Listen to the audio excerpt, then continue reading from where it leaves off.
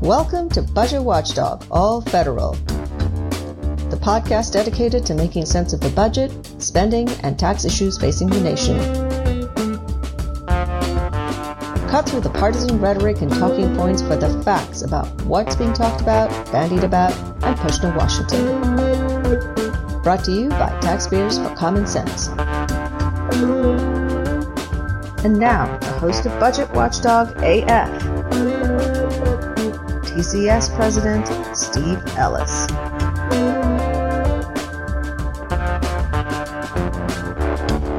Welcome to all American taxpayers seeking common sense. You've made it to the right place. For over 25 years, TCS, that's Taxpayers for Common Sense, has served as an independent, nonpartisan budget watchdog group based in Washington, D.C. We believe in fiscal policy for America that is based on facts. We believe in transparency and accountability because no matter where you are in the political spectrum, no one wants to see their tax dollars wasted. We're back on the air faster than ever with this new episode of the pod. Budget Watchdog faithful, you know what didn't happen last weekend, and so do we. American tax dollars were not wasted on a government shutdown. But as it turns out, avoiding that self-inflicted fiscal damage was merely the beginning of a historic and even more highly chaotic time in the House of Representatives. Just before noon on Tuesday, October 3rd, a rebellion led by Representative Matt Gaetz, a far-right Republican from Florida, led to the House of Representatives voting 216 to 210 to oust McCarthy, with a handful of conservative joining Democrats to remove him. Why? Because on Saturday, the Speaker relied on Democratic votes to help pass a bill to avoid a partial government shutdown. And that's where we pick up the story with my trusted colleagues, TCS VP Hanna and TCS Senior Policy Analyst Josh Sewell. Wow. Let's start with the continuing resolution. I mean, who doesn't love a buzzer beater? Yeah, really talk about down to the wire. I think the president signed the bill at 30 minutes before midnight. Yeah, that sounds about right. And I got to say, clearly not gambling is the right move for me. Yeah, I think last week we were all saying like 99.9% we were going to have a shutdown. And I think we hit just that 0.1%. And really, we were all happy to be wrong in our prediction and thought, we had the CR and we were under the gun with these 45 days. And then this week happened. So it's a long ways off to agreement here. And but I do think I remember last week that I had said the long weekend, and that was what we came closest to. Yeah, and that's fair. But I also got to say, it's like some soul searching for me. I think maybe those crop insurance lobbyists are right, and I have no idea what I'm talking about. So I don't know. I think it's probably more that it's just, frankly, not possible to guess what's going on in a politician's head. And kind of scary to guess what's going on in some politicians' heads. Yeah, and what this next go around is going to look like on a budget deal, which is what we had really planned to talk about. We knew on Saturday what happened, and we got to this deal, and now so much more has happened. I want to get more into that near the later in the show, and that about the speaker and what's happening there. But we're a budget group, so let's get into it. The CR kept government running with 32 minutes to go was the actual time that the president tweeted or X'd out that he'd signed the bill. So we know that much, but let's get to the substance. What else was in the CR, Autumn? So what they passed was a 71-page funding patch. It was pretty clean. It keeps spending at the same levels through November 17th and just included a handful of add-ons. Pretty clean, as you said, means that there are still some ads. So what else caught a ride on this continuing resolution package? So that's right. Just a few things were added on, like things that were expiring, extending the authorization of the National Flood Insurance Program and the Federal Aviation Administration were added, and a few things that have really strong bipartisan support, like a base salary increase for the wildland firefighters. And then the refill of the $16 billion for the Disaster Relief Fund, which we have talked about on the podcast. So that was included $15.5 billion for declared major disasters, plus a go-ahead for FEMA to spend faster than usual. There were a few other normal anomalies, like the ability to meet spending needs for the WIC program, but really, all in all, pretty clean deal. And one notable item, right, that wasn't included is the Ukraine aid, which has strong bipartisan support, but certainly was a non-starter for certain elements. And I think that maybe Speaker McCarthy thought that would get him in the clear with his conference, but certainly didn't work for all of them. Yeah, there's a lot of talk about that Ukraine aid now and what's going to happen. So there's a lot of support, as you said, for that. right? So one of the things we talked about last week on the pod, Josh, was the mood among credit agencies, such as Moody's not being good and downgrade of the U.S. debt being expected. So what came about from that, Josh? Well, so far, I haven't seen anything, but it's only been a couple of days. Let's not forget. But we should remember that last week when Moody's sent out a press release basically saying that as the last of the three major credit agencies who have not downgraded our AAA rating, they're the only one who hasn't, they said a shutdown would put that at risk. And I think I looked it up, and specifically what they said was, quote, intensifying political polarization, unquote, was the risk they were concerned about. So no shutdown, that's great. One, there's always the threat of another shutdown starting November 17th. But I think even more important right now is that Moody's didn't say anything about what would happen if there was a lack of a speaker. So like not having a speaker wasn't something they did not appear to factor into their announcement. So it's like a brave new world now. Certainly adds to the dysfunction. And, we mentioned Representative Matt Gaetz at the top, the trigger puller on the motion to vacate that ultimately toppled Speaker McCarthy. And he was ironically sort of talking about these issues recently as well, although kind of in a self-serving manner. I think that the downgrade from Fitch was largely driven by the fact that there's no real backstop to spending. So here's what we need, no matter who's the speaker. We need a top-line budget that, at least in the House of Representatives, returns to pre-COVID spending levels. And then we need to be able to have single-subject spending bills with open amendments to have programmatic review of agency spending. Well, that's interesting. I mean, certainly it's the latter part of that we discussed and we've talked about many times on Budget Watchdog AF, and that is that we should be going back to regular order where, there is a budget resolution that sets top line spending levels and that there are annual spending bills that are considered individually and with amendments available. And that's regular order.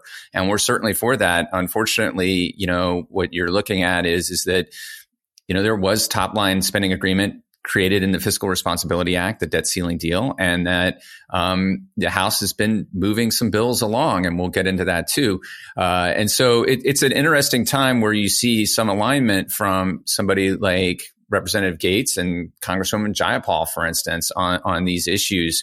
But in reality, the House has to govern and they have to deal with the cards that are in front of them. And in this case, the government was about to shut down and they needed to do a CR and they needed to do the spending bills. They can walk and chew gum at the same time. At least we hope so. Yeah. So I'd say I completely agree with that. And one thing that we've talked about in other venues is that this isn't the only bite of the apple. So I feel like you had an agreement. It's not great as far as the debt limit deal. Let's get this done. We're already into this fiscal year, a few days, and who knows what's going to happen over the next month.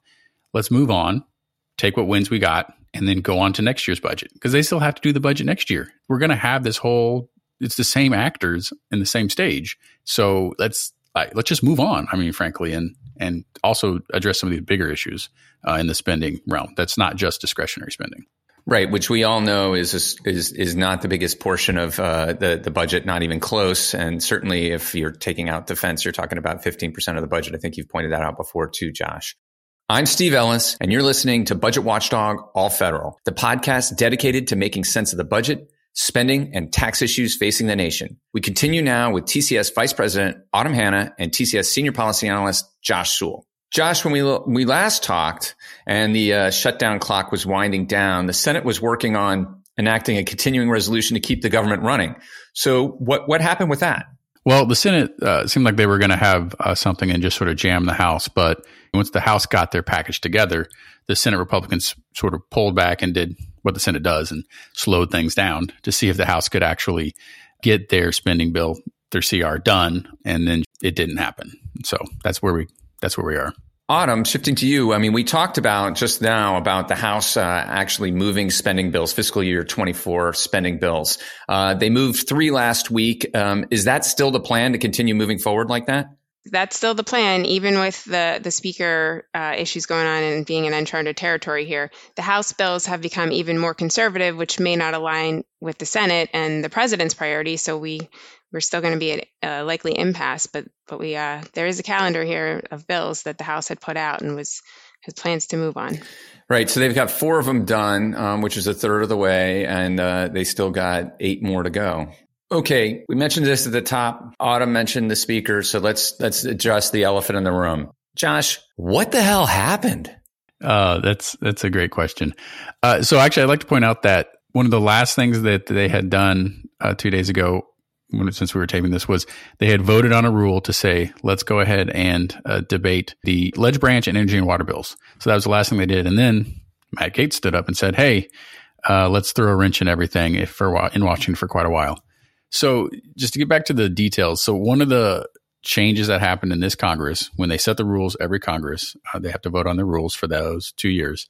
One of the House rule changes made by now ex-Speaker McCarthy was a concession to the hard right faction in his caucus to allow any one individual member to make a motion to vacate the chair. So this is what's known as a privileged motion, and it challenges the speaker. It basically says, I don't want this person to be speaker. And so there's a lot of details on it, but basically what happened was Congressman Gaetz from Northern Florida made the motion right after they had agreed to start talking about a spending bill.